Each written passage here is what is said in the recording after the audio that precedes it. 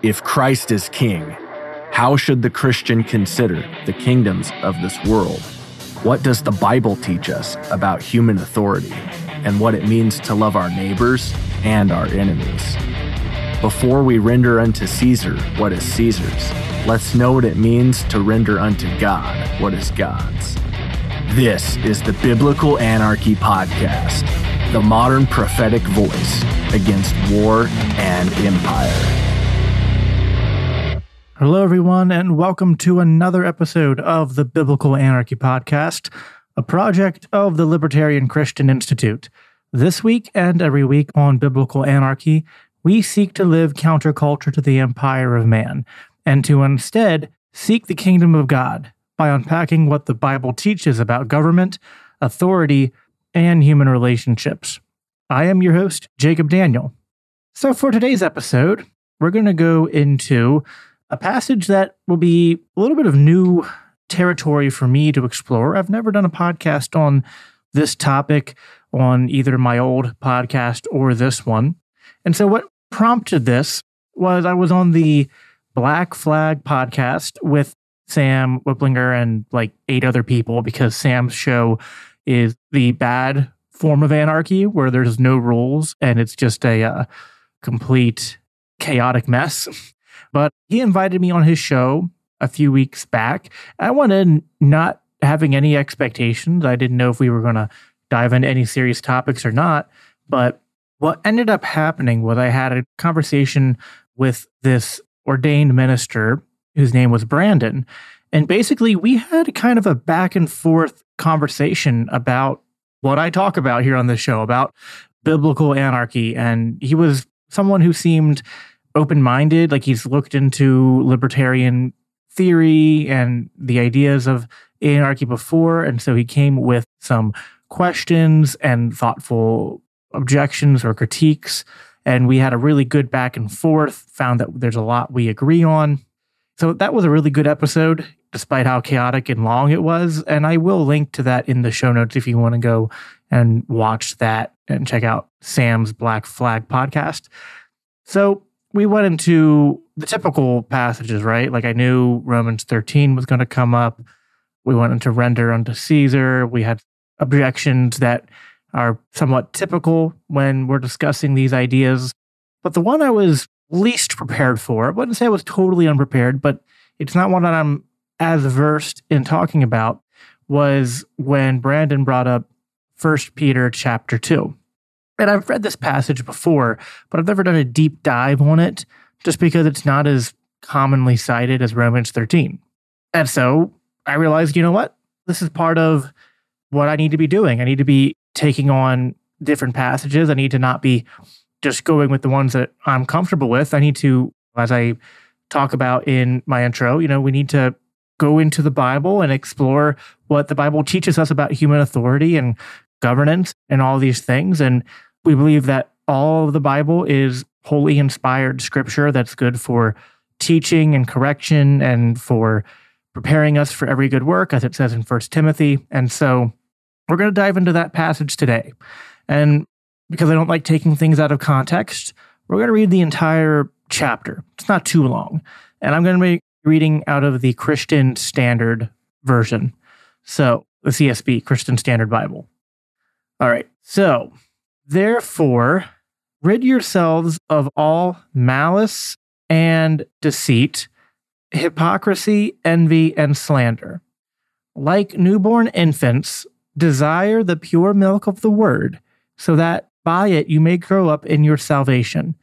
If you have tasted that the Lord is good, as you come to him, a living stone, rejected by the people, but chosen and honored by God, you yourselves, as living stones, a spiritual house, are built to be a holy priesthood, to offer spiritual sacrifices acceptable to God through Jesus Christ.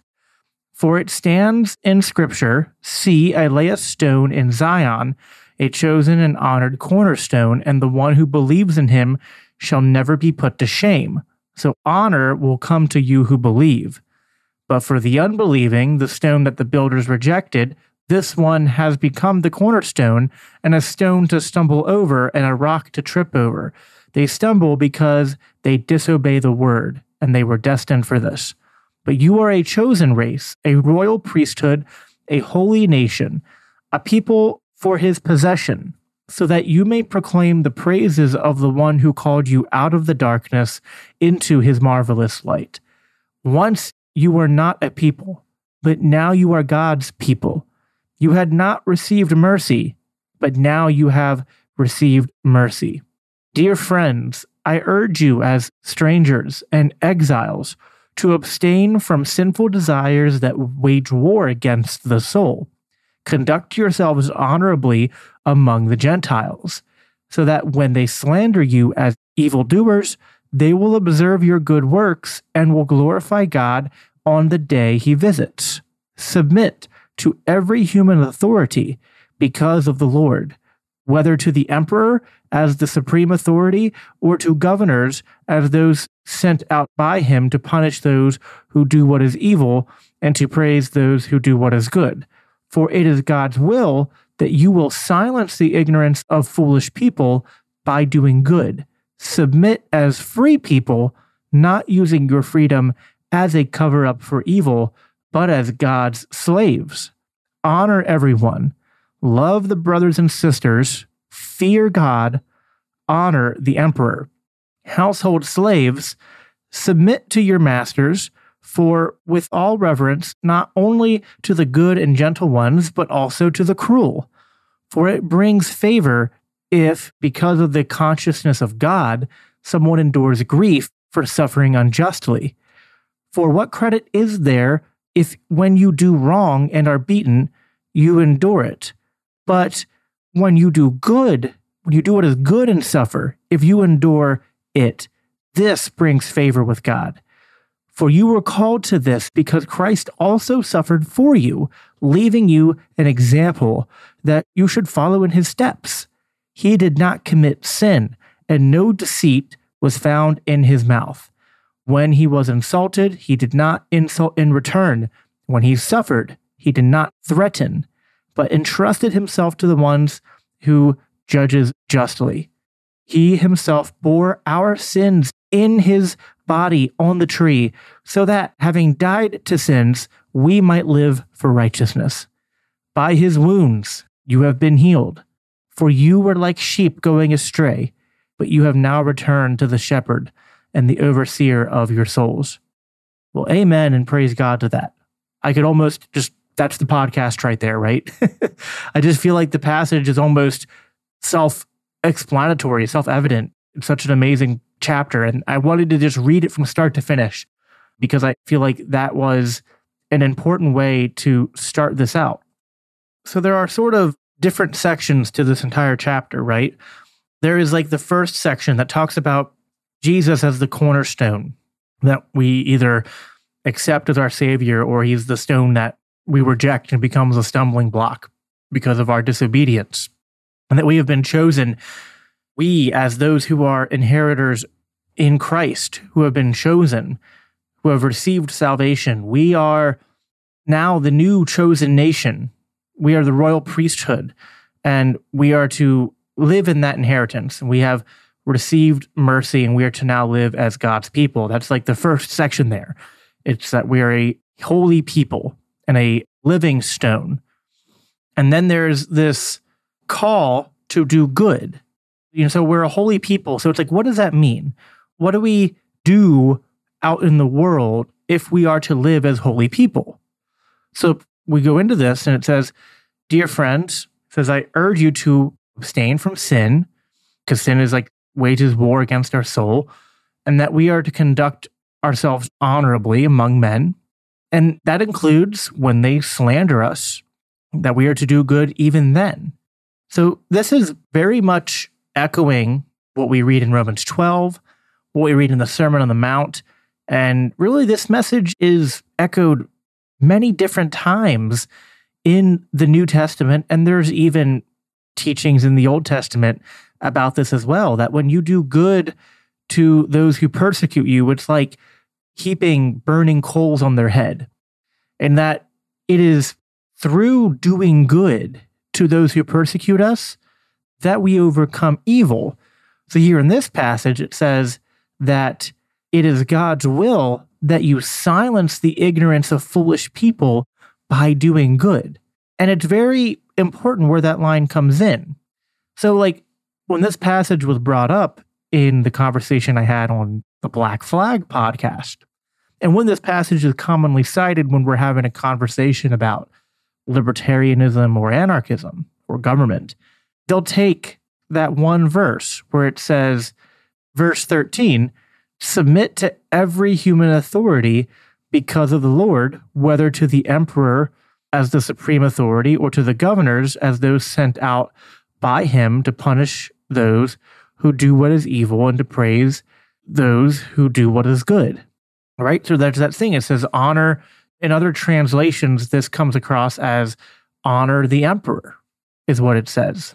And so the question becomes, well, in Romans 13, we're called to submit to governing authorities, but is honoring the emperor an even greater commandment? Like, is it even stronger language there that we're being told to not only submit to every human authority, but to honor the emperor?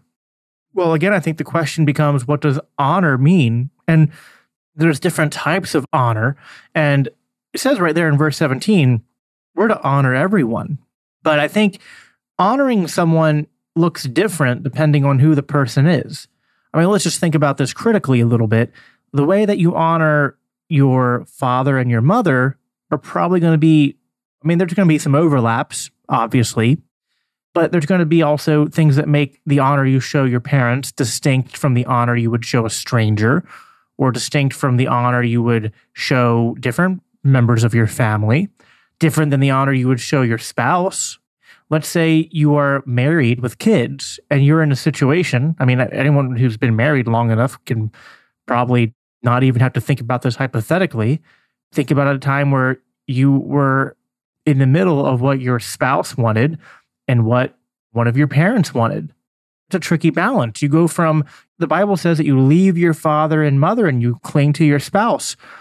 But then when you get into a conflict, you go from living a large portion of your life listening to what your parents say to probably, unless your spouse is asking for something particularly, like whether it's like sinful or immoral or particularly harmful, you're going to submit to what your wife wants more than what your parents want.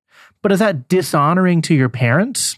Because I think we have to make a clear distinction here. Honor is not the same as obedience.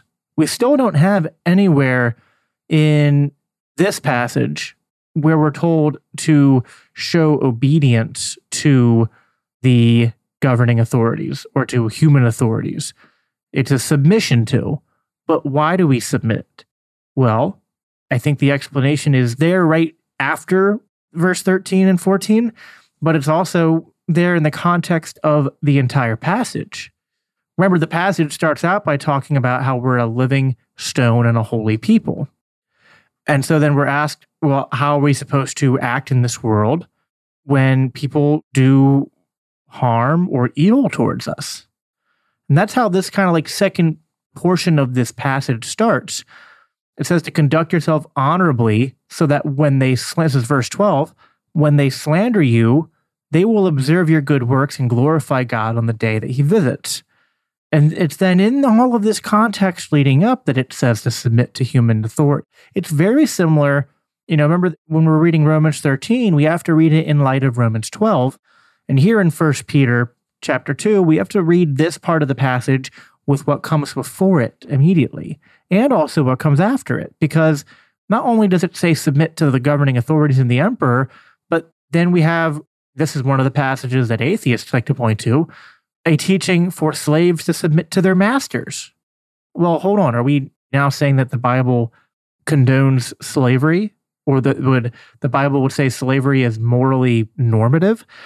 For sure, there are some fringe Christians who might still try to make that argument, but I think everyone within most Orthodox Christendom would agree that passages in the Bible relating to slavery fall into one of two categories. You have some passages that are restraining the already universal institution of slavery to make the institution of slavery within ancient Israel or within the Christian communities, if they hold slaves, or if the Christians themselves are slaves, to make it more humane and to make it more distinct from the practices of slavery by different cultures and nations. And then there is the other type, which would be where we have something like in this passage where it says, if you are a slave, submit to your master. It even says in here, not only to the good ones, but to the cruel ones. Now, we have examples of this, right? I mean, think of Joseph when he was enslaved. He did good in his position. He submitted to and served his masters well. And because of that, well, God was good to him. He was sort of like given favor by his master. Then, of course, he was jailed. He was wrongfully accused. But then still in the long run, he was rewarded for in every situation that he was put in, even no matter how bad it got, because he continued to do what is good. Eventually, that is what allowed God to put him in that position to do the things that God had called him to do. And I would say that the entirety of this chapter is in many ways saying that how we are to conduct ourselves is exactly like Joseph. That we are to be in submission, not for the sake of making morally righteous the oppressors, whether those oppressors be random people who seek to do us wrong, whether those oppressors are slavers or people who are coercing us, or whether it's the governing authorities, whether it's the emperor himself.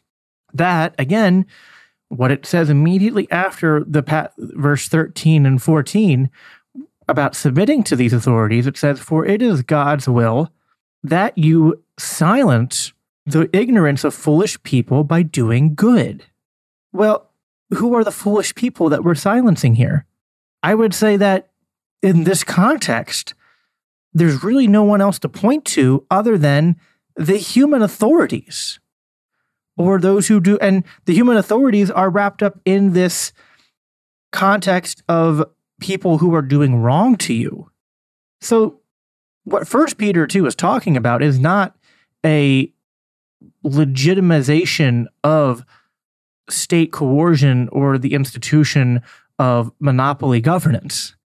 It is, again, an example of how when people persecute us, no matter what form that takes, we're called to respond in love and to do good. And it is by doing good that we overcome evil. That is God's will for us. And so, what does it mean to honor then? Get back to this subject of honoring. Well, we're called to honor your father and mother. What if you're, older and you realize that your father and mother are engaged in sin? Let's say like grave sin. Let's say you find out that like one of your parents is committing adultery, or one of your parents is engaged in some kind of fraud or thievery, or even thinking like the worst case scenario, you find out like one of your parents has committed murder or attempted murder or something like that. Well, do you honor your father and mother by just good job? Like, do you just overlook the bad that they've done? If they ask you to help them with covering it up, if they ask you to participate in the evil, if they're doing the evil towards you or towards like a sibling or a family member, are you supposed to do nothing? Honor does not mean condoning sin or condoning evil. I would say that if your father or mother are doing any of those things I just cited as an example, the best way you can honor them is to do what is within your power to stop the evil that they're doing, or to confront them about it, and to try to bring them to repentance and to bring justice and restoration, if possible, to that situation.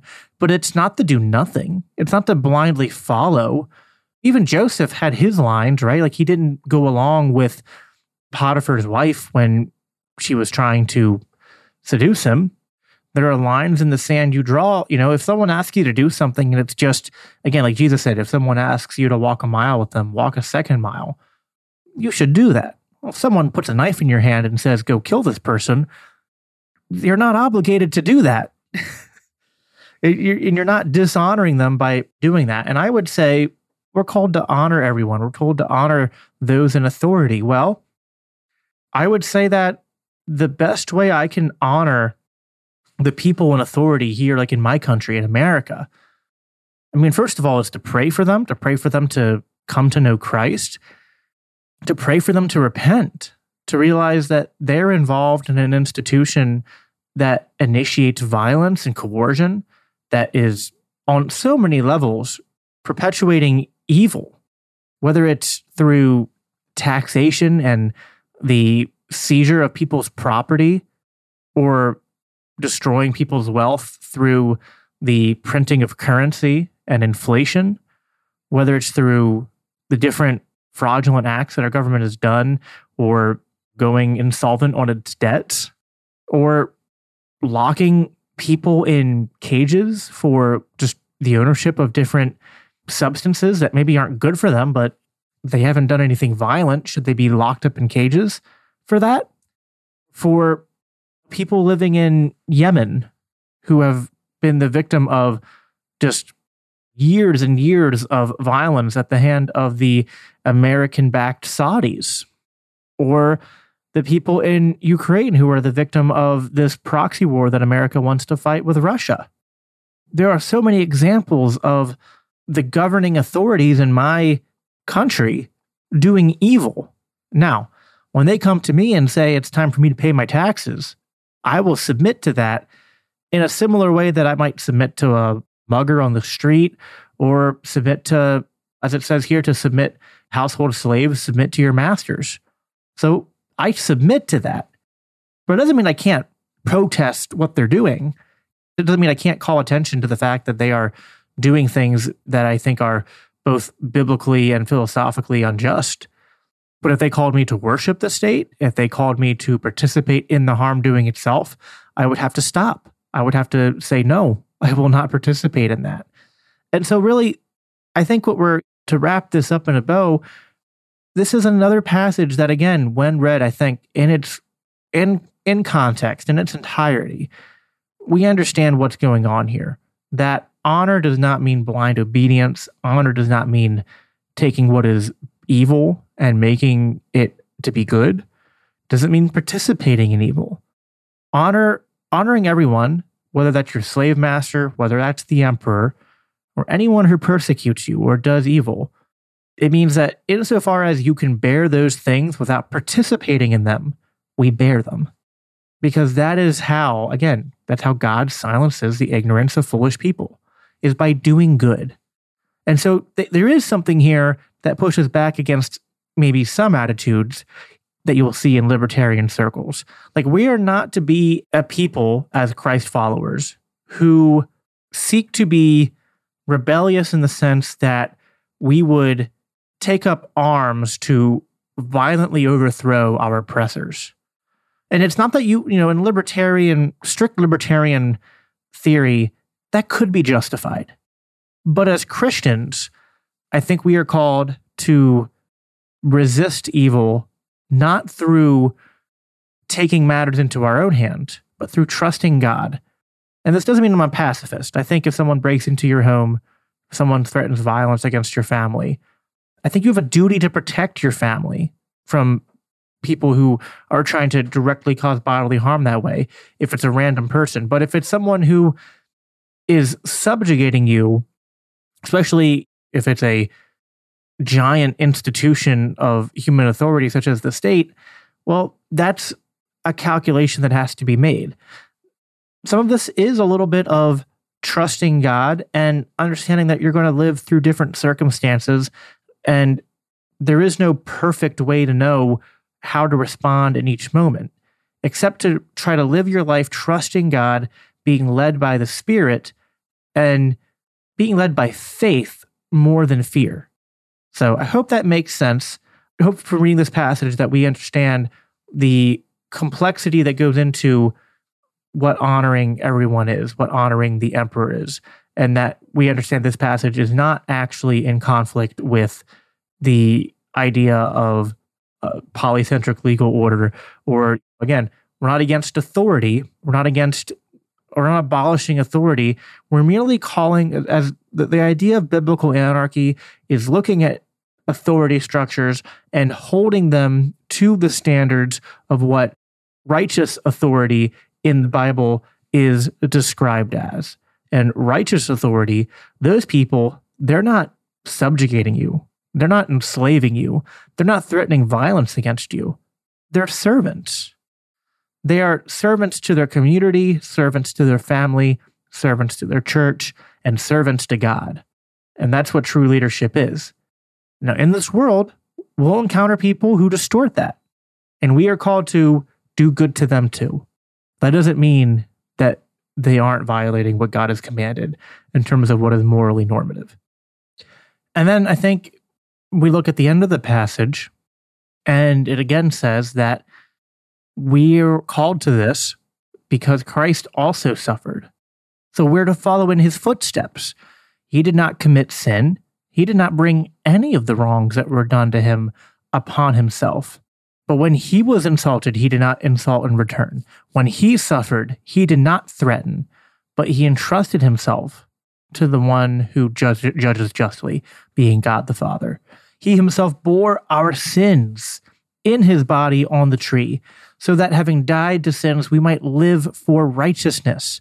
See, we haven't been set free from the bondage of sin. We haven't been given a new life in Christ to then take on the sinful ways of the world.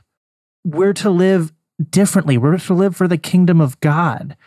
We are to live as, what does it say? As free men earlier. It says, submit as free people, but not using freedom as a cover-up for evil, but as God's servants.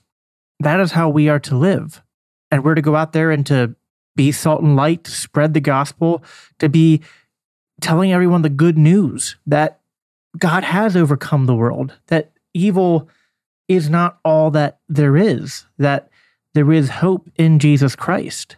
But if we respond to the evil that's done to us with evil in return, if we just meet fire with fire, it's not actually, this. What's funny about this passage is, and I'm trying to be careful to not borrow too much from what he said, but I was planning this episode, and then my pastor literally gave a sermon, and half of it was on this passage and topic. And so, but it just kind of like stirred in me at this heart of like, okay, clearly this is something God wants me to talk about. And so it was good to hear my pastor's perspective on this well. And he used this analogy, like, fighting with fire is kind of a silly expression. Like, I know they kind of will do that for forest fires and stuff, but like, other than weird situations like that, you don't really fight fire with fire, right? It's like, that generally escalates the problem.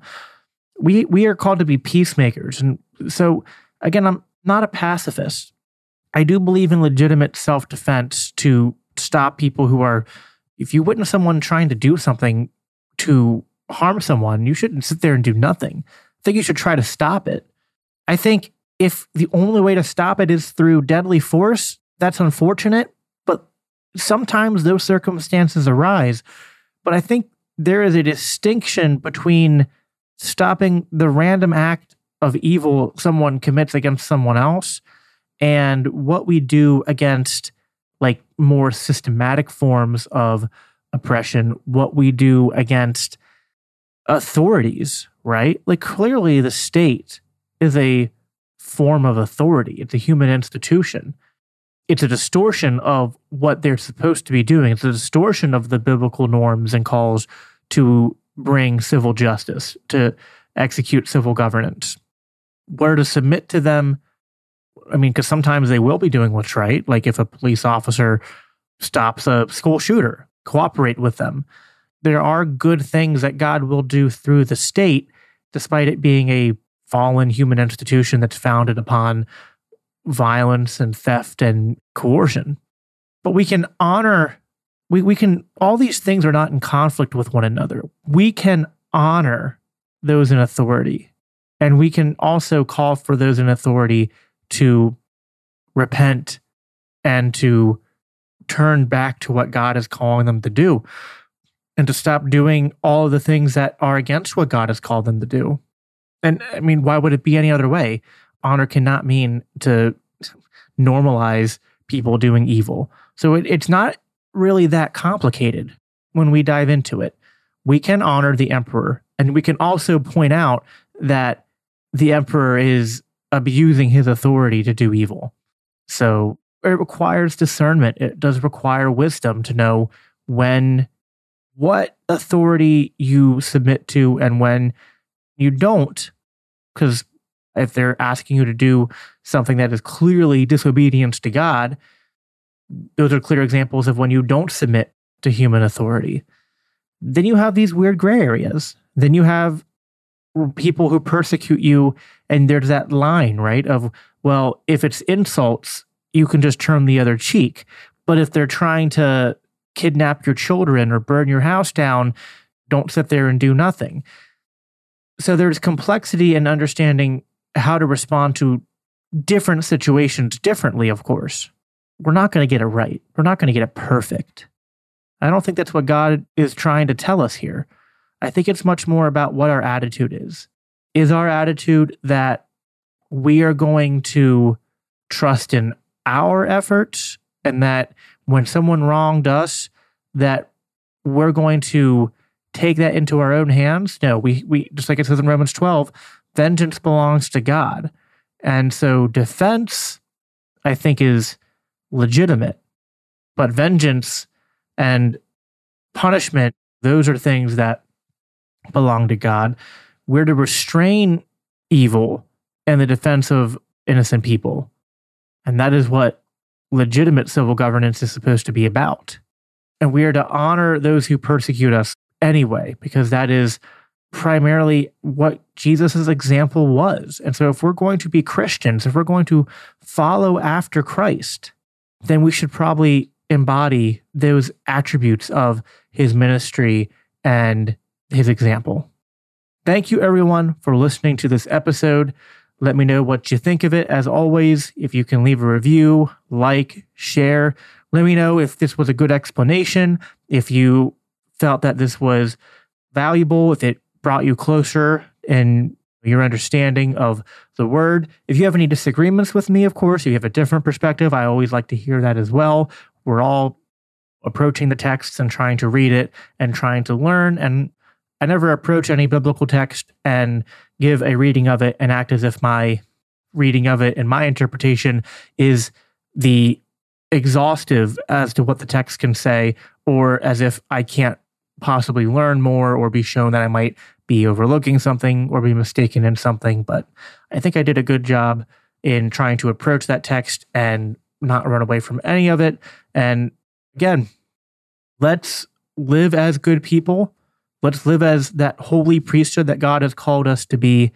And let's go out there and love our neighbors and love our enemies. And let's honor everyone by pointing to the ways in which our Savior in Christ has called us to live. So thanks, everyone, for listening. We will be, for the next couple months, going to every other week here on the Biblical Anarchy podcast, just because it's summertime, and with summertime comes a lot of just family plans and traveling and things like that. And so just with all that in mind, I'm probably going to, up until about the end of August or September, go to every other week for episode release schedule, and then try to resume weekly once things have calmed down. Although I do also want to say that unless something changes between now and then, am planning on attending Freedom Fest in Memphis, Tennessee with the Libertarian Christian Institute. And let's see, that will be dates for Freedom Fest are, I think, July 12th through the 15th.